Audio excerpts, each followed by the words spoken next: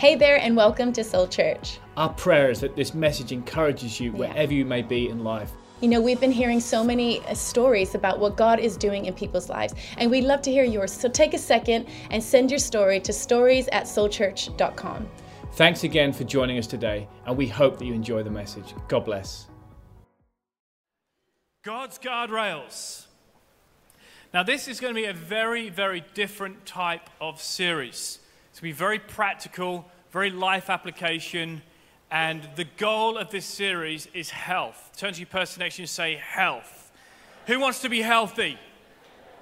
Body, mind, and soul. And we're going to be talking about healthy marriages, homes, finances. We're going to be tackling some very difficult topics in society, but I believe will bring health to our lives. And so the series is called God's Guardrails.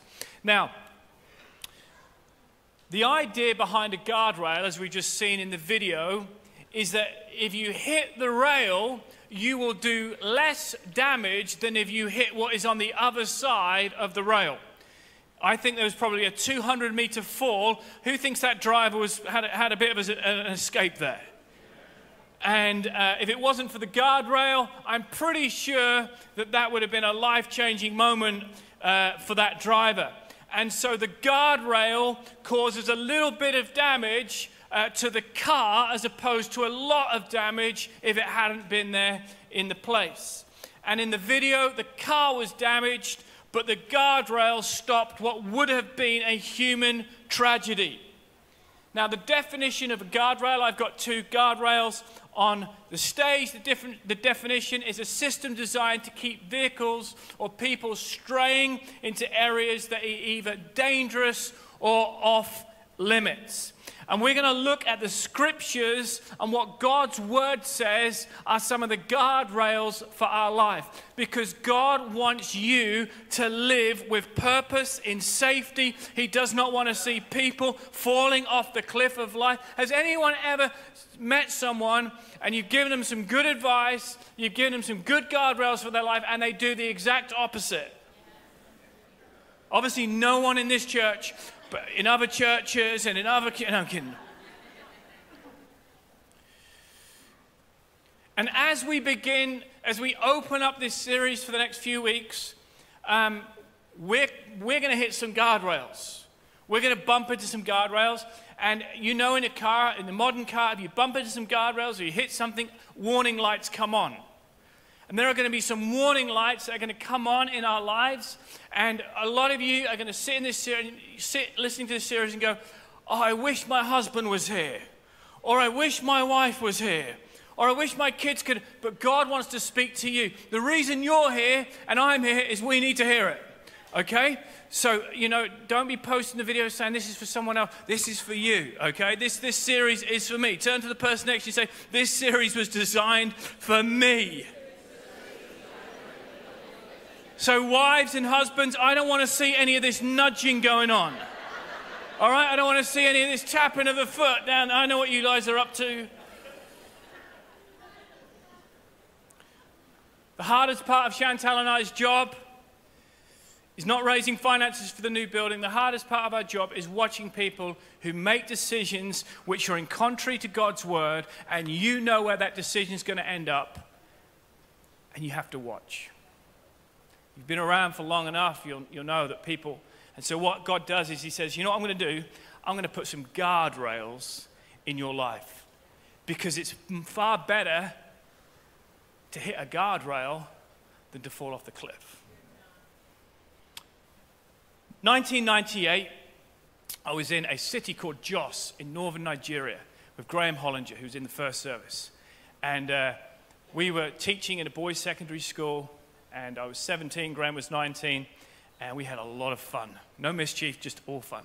And we used to go to Jos, it was about 100 miles drive from where we lived, for a burger on a Saturday. Because there was a burger place, one burger place, and we would get in a taxi with 15 other people, 3 chickens and 2 goats, and we would share the ride all the way to Jos just to get a burger, just so we could get a taste of something familiar. And I remember one day we got out of the taxi, we were walking down the road in Jos, and suddenly I disappeared. I literally disappeared. I'd fallen into an open sewer, straight down. True story. And my little friend Graham Hollinger, well, I looked up and I saw him laughing. Now, thankfully, it was before the days of social media, before the days of, instant camera, so there's no record of it, praise God. I'll spare you the details. All I know is, if there had been a guardrail on the road in Jos, I wouldn't have hurt my ankle and been covered in all sorts of things. I'm still here to tell the tale. The first thing I want to think about today is this. This is our series phrase, and it's, this is our God book, and this is our guidebook. This is our God book, and this is our guidebook. And God uses guardrails to establish boundaries in our lives. Now, I want to say this from the start, is God never does anything to punish us. He does it because he loves us. So God places guardrails in Scripture, not because he says, what I want to do? I want to make your lives as miserable as possible. No, he does it because he loves you so much. He says, I want to protect you from that relationship. I want to protect you from that decision. I want to protect you from that thing. So what I'm going to do is I'm going to place some guardrails to help you so you stay on track, because I know the plans and the purposes I have towards you. But guess what? You got to play your part. And our series verse comes from Ephesians 5:15. Just before we stand and read it. Ephesians is a letter written by Paul to the church in Ephesus. And it's talking to a group of people who, if you can imagine, were probably even more immoral than society we live in today. Not only was adultery acceptable, it was actually practiced as part of their religion. Can you imagine idolatry practiced as part of our religion? We encourage you to do these things. And so Paul his back's against the wall, and he decides to write a letter to the church. So we're going to just stand, really it's just one verse, but I want us to stand and read this together out loud. Oh, it's a slow rise this morning. 4 long days, hey? I know you've been on the couch, haven't you? You ready? Be very careful then how you live, not as unwise, but as wise, making the most of every opportunity, because the days are evil. Father, bless the reading and the application of your word. Amen. You may be seated. I think we could safely say that the days we're living in are very challenging, if not evil, right now. And Paul is saying here to the church in Ephesus that you've got to drive between the lines. We've got to create some guardrails in our lives to drive between them. And he's trying to keep us from going into areas of danger. Any parent, you know that you lock the gate or you lock the door. We try and put guardrails in our homes to protect our children. We might put the knives away if they're young. We might hide the candy. Why? Because we want to keep our children from danger. And I want to say this from the start. This series is not a matter of legalism. It's a matter of love. Okay? I don't like legalism. I don't like religion. That sounds strange coming from a pastor. I don't like being told what to do, but I do know that God's word gives us guidelines to live our life by. I want to share 2 stories. One's a modern day story, and then I want to go to a passage of scripture in the Gospels. When Chantal and I were living in Cape Town, South Africa, one afternoon I was minding my own business in my blue Peugeot 307. Driving down the road, there it is. She was a faithful friend. Has anyone had a faithful car? Just faithful to the end. Just always faithful, just always there, always smiling. That was my friend. She just always looked after me, my Peugeot. And we had her from day one till the final day. She was always there for us. And I was traveling down the road to a town called Milnerton, and I looked in my rearview mirror, and there was a blue light flashing. Who knows, the first thing you do is you look at your speed, don't you? And you either go, I'm safe, or I need to apply the brakes. This was an apply the brake moment, but it was too late. And the officer, he pulled me over, and He said two things. He said, first of all, do you know the speed limit on this road? I said, I think it's 60 mile an hour, officer. He said, do you know how fast you were going? I said, I think I was going 61, officer. He said, you weren't going 61. He said, you were going 68, 69. He says, I'm going to let you off this time. Don't you love it when they say that? He said, but I want to remind you that these speed limits are for the safety of yourselves and others on the road. He said, don't let me see you doing this again. And trust me, I thanked him profusely, and we went our separate ways. Now, I wonder what my reaction would have been in that moment if the officer had pulled me over and said, speeding again, Pastor Norman? I know that Peugeot 307, I know it's got a little bit more in the engine. Why don't you try pushing it a little bit faster? And who knows, a police officer is never going to tell you to put your foot down faster. Or I wonder what my reaction would have been if the police officer would have said, step out of the car, put your hands on the bonnet, you're under arrest. Let's just hold that story for one moment. Second story is in the Gospel of John. Jesus healing a man with a disability. Last week we read a similar story. It says, sometime later Jesus went up to Jerusalem for the feast of the Jews. Now there is in Jerusalem near the sheep gate a pool, which in Aramaic is called Bethsaida, which is surrounded by 5 covered colonnades. Here a great number of disabled people used to lie, the blind, the lame, the paralyzed. One was there, had been an invalid for 38 years. Again, context like last week, if you had a disability which inhibited you from working, you were segregated by society, and you were made to live in communes with other people of a similar situation. And all we have here is an invalid, a man with no name, not able to move. We don't know exactly his condition. All we know is he'd been in the same condition for 38 years. 38 years of dashed hopes, 38 years of trying to his life to change. And it says then when Jesus saw him lying there and learned that he'd been in this condition for a long time, he asked him, do you want to get well? A very odd question for a man who's been sick for 38 years. That's a different sermon. Verse 7, Sir, the invalid replied, I have no one to help me get into the pool when the water is stirred. While I'm trying to get in, someone else goes down ahead of me. Jesus said to him, get up, pick up your mat and walk. At once the man was cured. He picked up his mat and walked. Later, Jesus found him at the temple and said to him, see, you are well again. Stop sinning, or something worse may happen to you. Jesus heals. He commands the sickness to leave the body, and immediately this invalid man is healed. 2 stories. The first story, my story. The second story from the Bible. What the officer and Jesus did were very similar. Firstly, they both extended grace. What is grace? Grace is giving me what I didn't deserve. The officer showed me grace. He said, you were speeding, but this time I'm going to let you off. The invalid man for 38 years, he'd been sick. What was the first thing Jesus said? Before he forgave his sins, before he said, take up your mat and walk, he healed him. He extended grace. Then he spoke truth. What was the officer said to me? He said, I don't want to see you doing this again.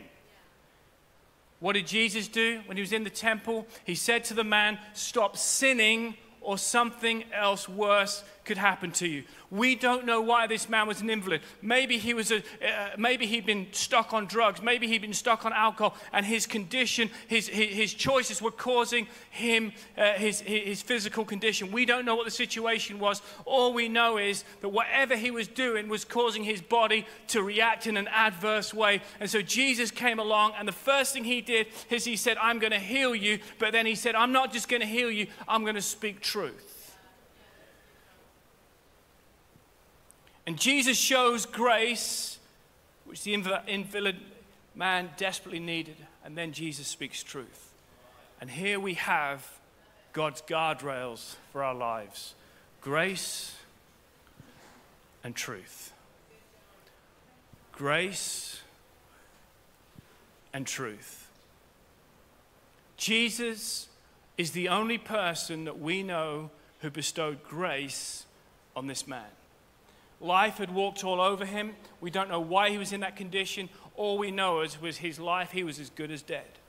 and we see the character of Jesus. The first thing he does is he extends grace to this man. And the second thing he does is he speaks truth. What can we learn from this? The first takeaway in our Guardrails series. This is kind of the premise of where we're going. We all need forgiveness, but we all need instruction. We all need forgiveness, but we all need instruction. God's prescription for a healthy life is grace and truth. I want to talk this morning, or this afternoon, or it is morning, we're going to go into the afternoon in just a moment, on unlimited grace and absolute truth. God is the God of unlimited grace. Unlike the traffic officer, whose grace would have worn out the next time we bumped into each other, unlike your parents, unlike your boss at work, unlike anyone else, God's grace is extensive beyond imagine. But he is also the God of absolute truth. At Bible college, I remember lecturers who just shouted and spoke the truth. If we were late, they would point us out in front of the whole class. If we forgot to do our homework, we would get humiliated in front of everyone. And they called themselves the truth guys. Now, here's what happens when you only bring truth into people's lives. And some of you are not going to like this. But if you only speak truth, here's what happens. Rebellion. Rebellion. People rebel when there's only truth. Then there was teachers at Bible school who only showed unlimited grace. So we'd walk in late with a coffee. Oh, so lovely to see you. Take a seat. Catch up in your own time. Forget your homework. Don't worry about it. Catch up next semester. And it was just grace, grace, grace. Then there was Mark Hopkins, the college principal. He had this amazing balance of God's guardrails of grace and truth. Have you ever met anyone, a teacher or someone who tells you off and you feel better? You ever met anyone who's like, I feel better? Because they have this incredible balance of grace and truth. So I want to share 3 absolutes of grace and truth real quickly as we kick off this series. Number 1 is this: grace and truth are one. Grace and truth are one. First part of this verse says Jesus saw him lying there. For 38 years, everyone else had seen him lying there, but Jesus saw him lying there. This was going to be a different day because Jesus was lying there. John 1:14, look what it says. This describes the Father. It says, and the Word became flesh and dwelt amongst us, and we beheld his glory, the only begotten of the Father. Ready? Full of. So when Jesus looks at this invalid man, it wasn't just Jesus, it was grace and truth. For his whole life, this invalid, maybe all he'd heard was the truth from people. People walked by, you need to get a job. You need to get off drugs. You need to stop drinking. And probably he needed to do all of the above. But then Jesus comes along. Or maybe the grace people came past. Oh, poor you. Oh, I'm so sorry. Let me get you a sausage roll from Greg's. And it's all grace, grace, grace, grace. But Jesus comes along and he says, he does need a sausage roll from Greg's. And he does need to hear some home truths. But he says, let me do it my way. I want to model. I want to show you something. Because I'm not just all truth. And I'm not just all grace. I am grace and truth. And he doesn't just say grace, he says full of. He's full of grace. You know, some people are sort of half empty on grace or running over with truth. Jesus says, no, I'm full of grace and truth. Often our view of our Heavenly Father can be determined by our experience of our earthly father. If your father didn't care much, maybe grace was in abundance. Maybe he just let you do whatever you want. You came home from school, you could eat what you want, play where you want, go where you want. And so it was just, your house was just grace. And it was just, or maybe you grew up in a home where Your father, all he did was discipline you. And all it was just shout at you and tell you what not to do and what you should do. And so you grew up in a very legalistic environment. And so all you understood was the truth. And he used to scream verses like, the truth will set you free. Or maybe you were in Grace Home where you just literally had to raise yourself. For all of us, we had our own experience. But the Father is full of grace and truth because they are one. And you know, the reality is, church, we need both guardrails in our lives. Grace and truth. Grace and truth is like the co-pilot saying to the pilot, what wing shall we use today? I mean, who knows that you need both wings to fly the aircraft? And Jesus is saying this, you can't just have grace without truth, and you can't have truth without grace. You cannot separate grace from truth or truth from grace, because grace and truth are embodied in the person of Jesus. He is grace and truth. In the Old Testament, all we had was the truth. It was called the law. So when Jesus saw the invalid man, he says in John 1:17, the law, truth, was given through Moses, the 10 Commandments. But grace and truth came through Jesus Christ. If you broke the rules in the Old Testament, you would have been punished, even put to death. But thankfully, Jesus came and he fulfilled the law. He completed the work. So now he says, I'm not just going to bring truth to the situation, I'm going to bring grace.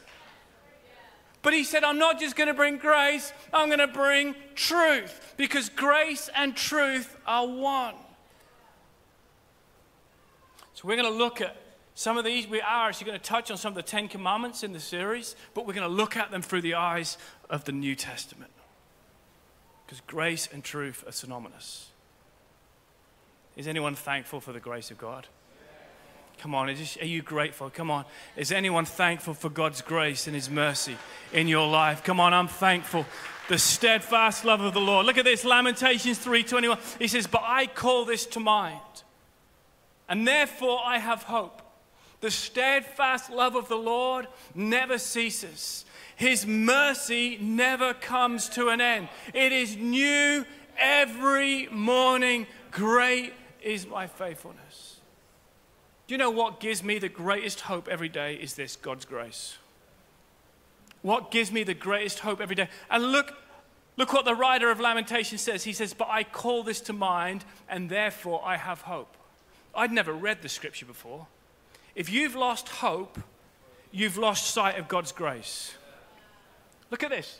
I call this to mind. You've got to call it back to mind, God's grace, every single day. That's why the writer said every single morning, remind yourself that God's grace covers you. Past, present, future, finished work. It was completed on Calvary. You are forgiven. And so if you've lost hope, you've probably lost sight of God's grace. Grace and truth are one. Number two, the second absolute here is this. Grace is who we are. Truth is how we live. Grace is who we are. Truth is. Jesus said to him, verse 8, get up, pick up your mat and walk. First thing Jesus did was showed grace. Showed who he is. If Christ is truly alive in us, I'll say this carefully, but if Christ is truly alive in us, people should be able to see grace and truth. Now, if I neglect my personal devotion with God, this is just personal to me, but I'll see whether you can share any similarities with this. If I neglect my personal devotion, my daily devotion, reading my Bible, prayer every day, this is what I found. I don't stop speaking truth, but I do stop showing grace. Because truth, we all know the truth. We all know we shouldn't steal. That's never going to change. But when you get into God's presence, what he does is he tops up your grace. He tops up your grace. So if your fuse is running low with people, the chances are you need to top up your grace. Who has challenging relationships? 5 of us. All right, we're going to try this again, and this goes for you at home as well. Who has challenging relationships? If you don't, you probably need to get out more.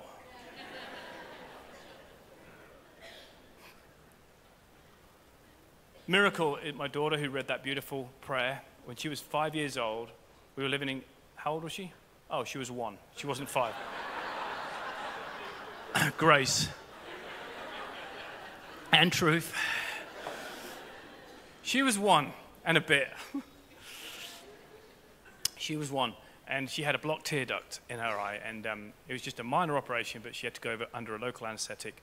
And we got to the hospital in Cape Town, and the doctor said, we're only allowed 1 parent to come in, and you choose. So Daddy went in, and she laid on this, and they told her it was like Disneyland in there. It wasn't Disneyland. She could realize at 1 year old, this was not Disney. This was an operating theater, and things were not normal. And so as a parent, you're always a little bit nervous. And anyway, they held her down. She was screaming, and this amazing doctor placed this little injection just on the side of her eye, just to numb it up, and she fell asleep as well. And then when she was asleep, he got this knife, tiny little knife, and right in the corner of her eye, he made an incision, and he unblocked the tear duct. And as a dad, I watched this take place. I was like, wow, this is it. Like, as much as this is my daughter, these, doctors out there, you guys are amazing, okay? You are absolutely incredible. Give it up for all of our doctors and surgeons. And as she laid there, I felt God said this to me many, many years ago, 10 years, 9 years ago. He says, you inject grace before you operate with truth. I'll say that again because someone needs to hear this in the challenging relationships. You have to inject grace before you operate with truth. Can you imagine the carnage in that hospital if they'd have just went straight in with the knife? She would have screamed that place down. I mean, you see the war movies when they stick a piece of wood in people's mouths and then they cut their legs off. I mean, that was real happening. Thankfully today we have all this, all these modern anesthetics, but grace always opens the door for truth. This man in this story, he needed to hear, stop sinning. He needed to hear some home truths. But Jesus said, I want to just show you in front of all the disciples and the Pharisees and all the people looking, I want to show you a blueprint for how to operate. He said, before you do anything, you inject grace. Because when you inject grace, it opens them up to bring the truth.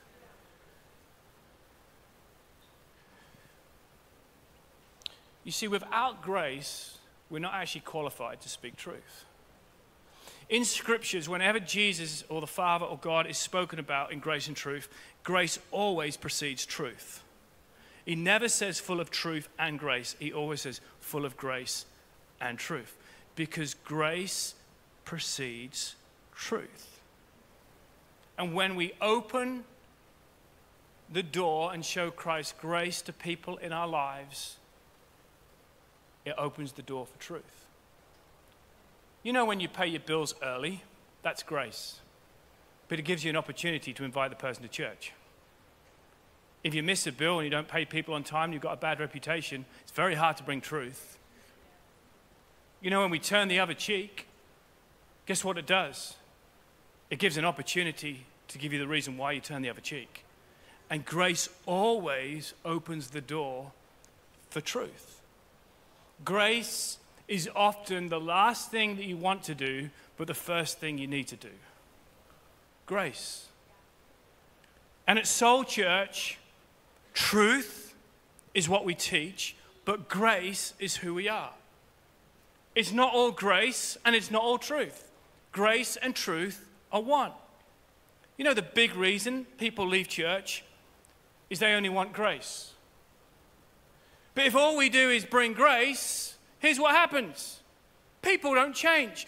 If that surgeon had just injected Miracle's eye without the knife, there is no change in her situation. It might numbed her up, made her feel better, made her feel a little bit more comfortable. And so if I come in here and just tickle your ears every Sunday, but don't bring truth, there can never be change in people's lives. But grace opens the door for truth. And so we owe it to church, we owe it to society, we owe to act. I think silence on certain subjects and issues is causing more damage to the church right now because we're not speaking about truth. All we're doing is injecting grace. For example, as a church, we're going to teach on what the Bible says on marriage. We believe not in soul church marriage. We believe in biblical marriage. It's between a man and a woman. That's not my idea. That was God's idea. That's not John's idea. We believe in sex. God created sex. But sex was created in the boundaries, the guardrails of marriage. The guardrails of marriage, because anything outside of that can cause harm and emotional and physical pain. And God simply calls it sin. And we've watered the word sin down to poor choices. But sin is not poor choices. Sin is what separates us from God. When it comes to creation, we believe that we were made in the image of God. The very first scripture in the Bible says, for God created the heavens. We didn't come off the back of a big bang. We didn't come out of a chimpanzee. We were created by Almighty God. Truth. Why? Now, listen. If you don't believe any of that, here's the thing. You are totally welcome. This is an environment of grace. Grace is who we are. We love you. You come as you are. It's not my job to change people, but it is my job to point people towards the truth. So this is a church which is full of grace, but teaches the truth. Because all we do is grace, grace, grace, nothing's going to change in your life. But if all we do is truth, truth, truth, it's going to push people away. He is the Father, full of grace and full of truth. Is anyone getting this today? This can help you. I promise you, this can help you at work. Because some of you, you're just banging truth down people's throats and you're wondering why they don't want any of it. It's because there's no injection of grace. Buy them a coffee first. Take them to Pizza Hut. Show them that you love them and you care for them. And it'll open the door for truth. Why? Because truth does set you free. And we owe people truth. We owe people. We've got to speak truth. I know. Guy came into my office a while ago and he said, I've just got my girlfriend pregnant. I just don't know how it happened. I'm thinking you pretty much know how it happened.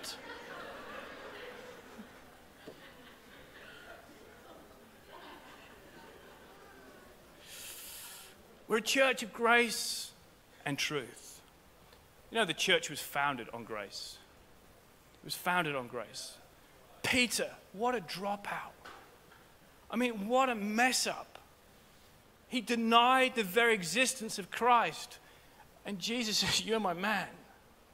He should have picked John. He was the one after God's own heart. John was like, he didn't have many issues. He should have picked John, but you see, Jesus, he couldn't pick whoever else. He needed to pick a trophy of grace. Because Peter, as Nathan Finocchio so cleverly put, God chooses weirdos and whack jobs.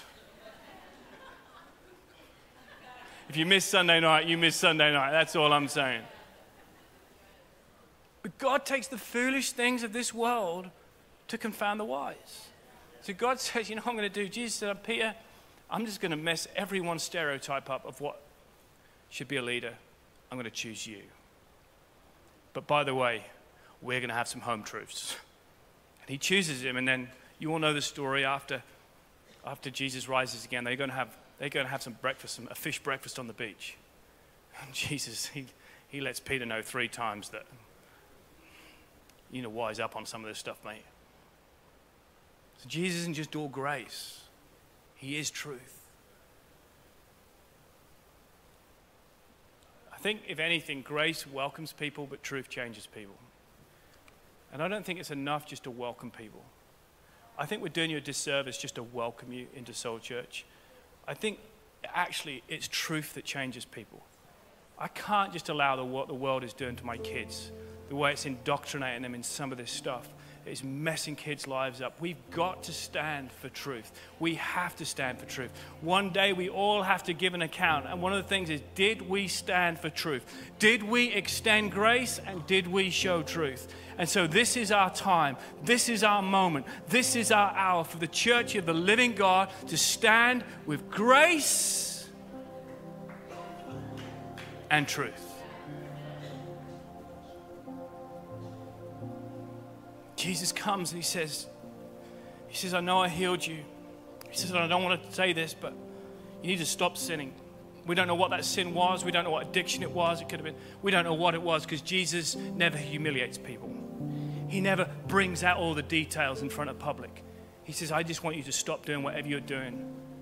Because if you can stop, this won't come back into your life.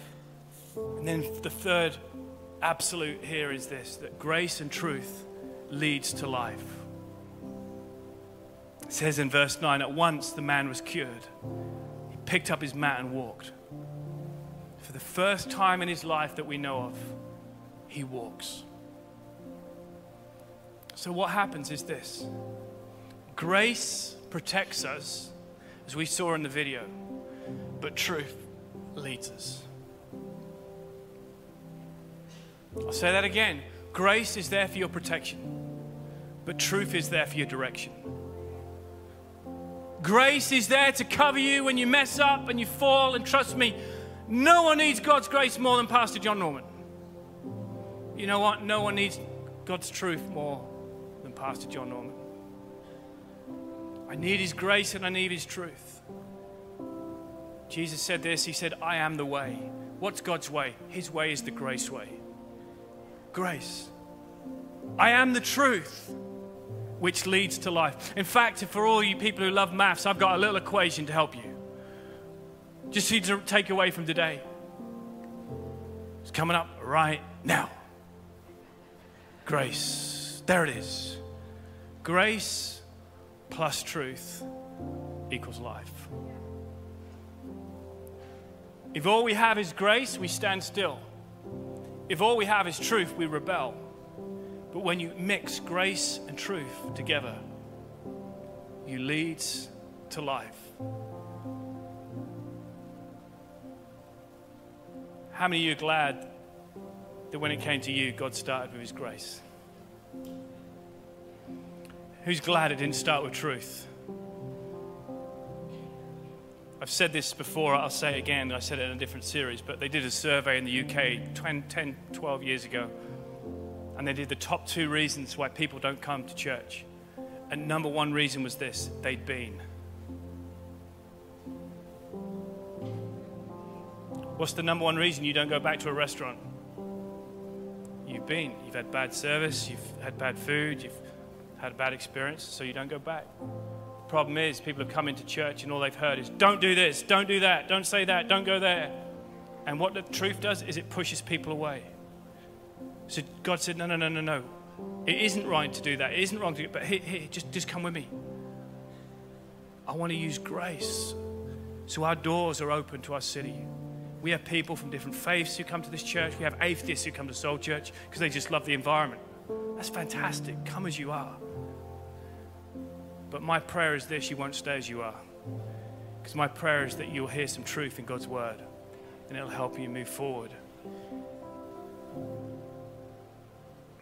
But grace and truth, God always begins with grace. And when I study the life of Jesus, whenever someone made a mistake, Jesus never rubbed it in, he rubbed it out. He had this way of just rubbing out people's mistakes, forgiving them and blessing them and helping them. And this series is not to rub in our mistakes, because if it is, we're all in trouble. This series is to help rub some of them out. Because there are many dangers on the other side of these guardrails. There are some things that you cannot see further down in your life. And God's saying, I'm trying to protect you. I know it feels good in the moment. And I know it seems good, and I know culture is saying, go that way. But God is saying, I need to protect you because you're my child. You're my child, and I cannot let you go. So if you can just live within the boundaries, the guardrails of my word, I can help you live your life. God's guardrails aren't to stop you enjoying life. They're actually to keep us free. So grace and truth are one. Grace is who we are, and truth is what we do. And grace and truth lead to life. I'm going to pray in just a moment because I want to pray for two groups of people. The first is you're struggling with the guardrail of grace. You struggle to extend grace to others. Maybe for others it's the guardrail of truth. Like some of you thought, I'm going to skip this series. This one's not for me. It's too close to the bone. You know, we're going to deal with some issues in this series, and some of it's going to be a bit uncomfortable. I'm 44 soon. Like, if I don't start speaking truth soon, what do we got to lose? I tell you what we've got to lose. People go over the other side of the guardrail. So the guardrail of grace, I like to call this the blueprint of grace. In Matthew 22, he was challenged saying, what's the greatest commandment? And Jesus comes back. He says, love the Lord your God with all your heart, with all your soul, with all your mind. This is the first and greatest commandment. He said the second commandment is love your neighbor as yourself. You know, I think we all need to extend more grace to each other, but to start extending grace towards each other, the first thing you have to do is receive grace yourself. Understand how much you're loved.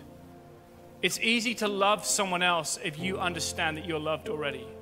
It's far easier to love Chantel when I know that she loves me. It's far easier for her to love me when I've told her that I love her. And I want to remind you again today that you are loved. I want to remind you again today that you are forgiven. God's grace was not a once-off gift. God's grace is new for you every single day. And maybe you grew up in a legalistic church environment. I want to tell you again, you are unconditionally loved by God. You're loved. Grace from God. And when we find grace from God, here's what happens next. We find grace for ourselves. Because Jesus says something really interesting. He says, hey, I want you to love your neighbor, love the person at work as yourself. The reason we struggle to love other people is we don't love ourselves. We've got to receive the love from God, and then we've got to be kind to ourselves. You know, I'm really hard on myself. Is anyone else hard on yourself? Come on, just show your hand. None of this little golf hand. Come on, who's hard on yourself? I get hard on myself. Now here's the good thing about being hard on yourself is you can get a lot done. You can push yourself to the limit. The bad side of this, if you're hard on yourself, you'll probably be hard on others. God just wants us to say today, just be kind to you. Before you can try and be kind to anyone else, just be kind. Just give yourself some slack. If you're struggling with others, start with you. You didn't go to the gym this week. It's all right. Go next week. You didn't eat well this week. You had too many barbecues like I did. It's okay. Don't be too hard on yourself.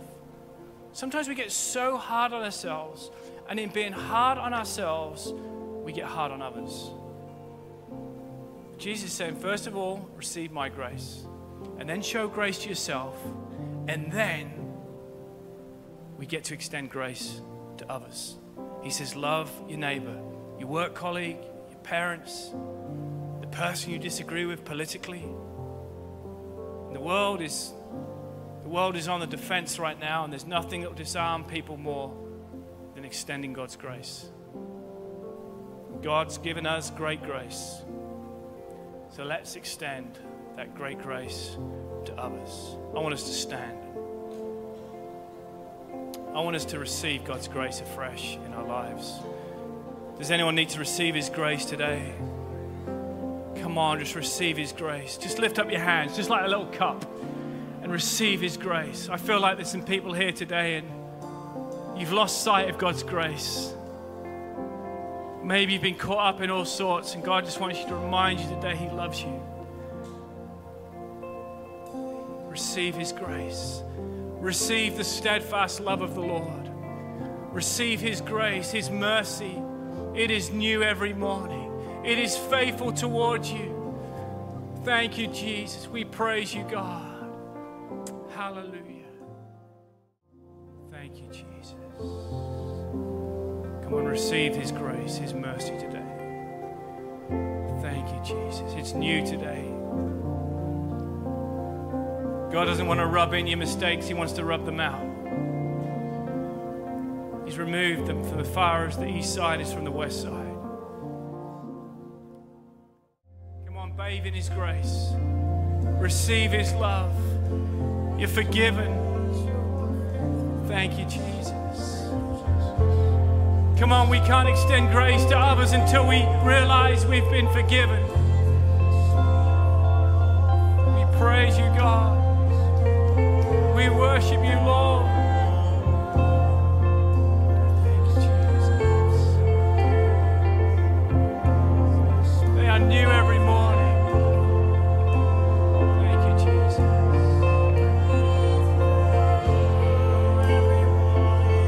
Come on, God's Spirit is moving right now. God's revealing His character again to you. It is new today.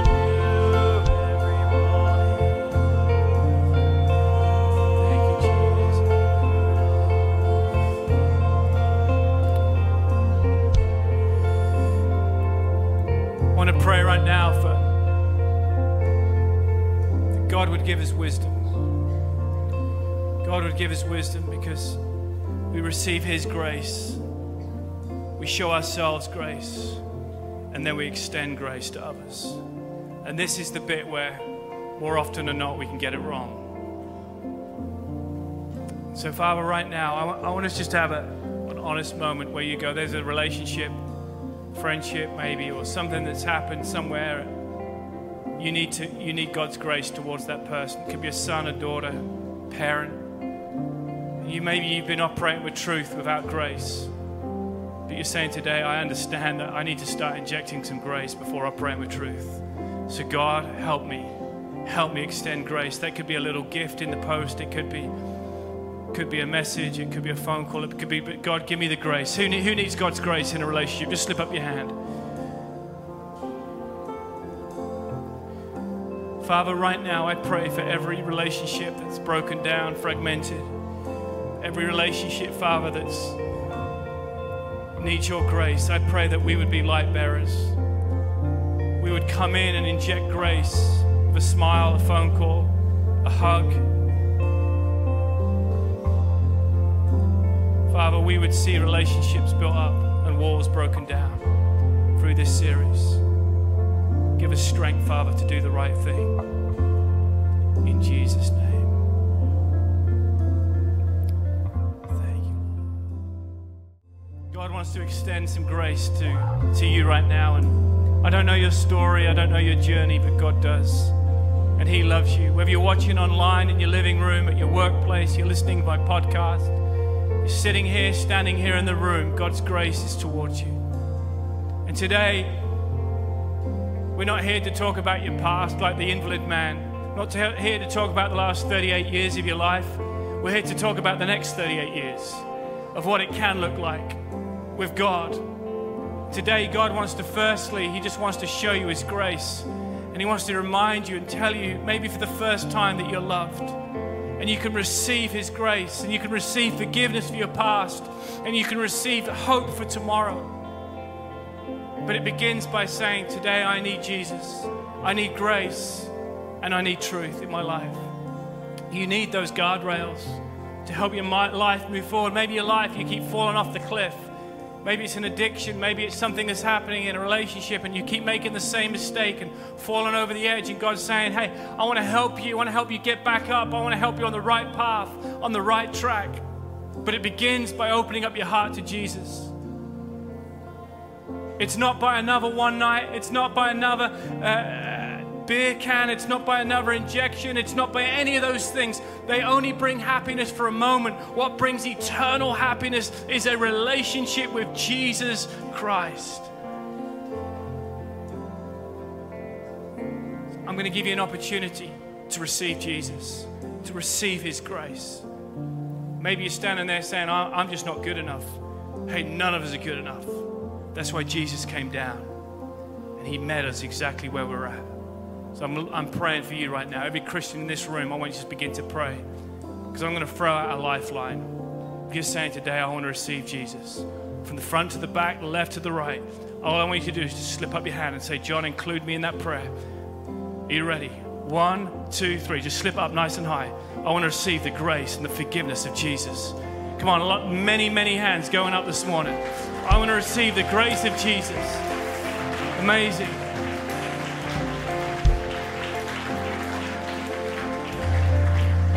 Here's what I want to do. I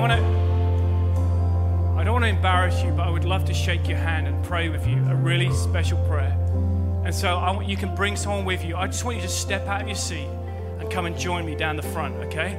So don't even think about it. I'm going to come. That's it. Keep coming. I'm going to come and join you as well. If you lifted up your hand, just step out of your seat, sir. That's it. Come on. Come on, all of you. If you made that decision, even if you didn't make that decision, come. You come. Come to Jesus. Come on. Well done. It takes a lot of courage, but we want to say this publicly. What a beautiful sight.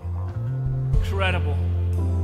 See, this is what happens when you inject grace first. People are still coming. Come on, keep cheering. They are new every morning.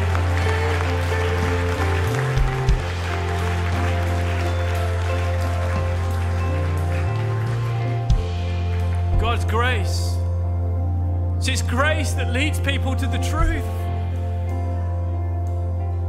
So we're going to say this prayer right now. I'm tearing up because I love it.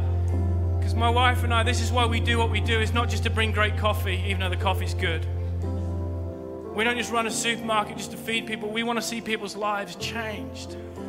So we get really excited in this moment and emotional, because this is what changes. The people are still coming. That's it, buddy.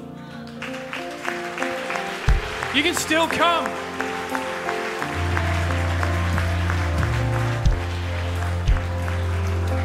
So we're going to say a prayer, and it's going to come up on the screen. And I want you to say this prayer from your heart.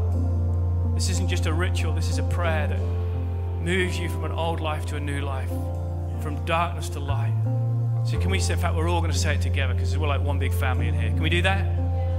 Dear Lord Jesus, thank you for dying for me. Thank you for dying. To forgive all my sin. And my failures. So that I can have a brand new start. Please come into my life. And help me by the power of your Holy Spirit. To trust and live for you. Amen. Amen. Come on, let's give these guys a hand.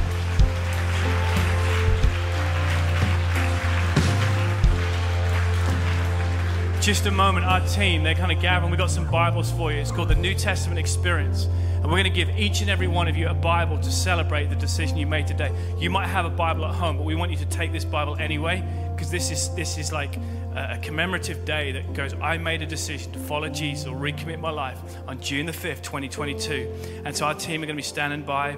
And but I want you to know that this is the greatest day of your life as you give your life to Jesus. And I want you to do just a couple of things. First of all, our team will gather around. They'll give you some instructions where to go from here. The second thing I want you to do is keep coming back to church. This is going to be a really good series, okay? And we're going to tackle some big issues and some big subjects, but we want to see your life move forward. And so we want to say, well done for being here. Come back next week.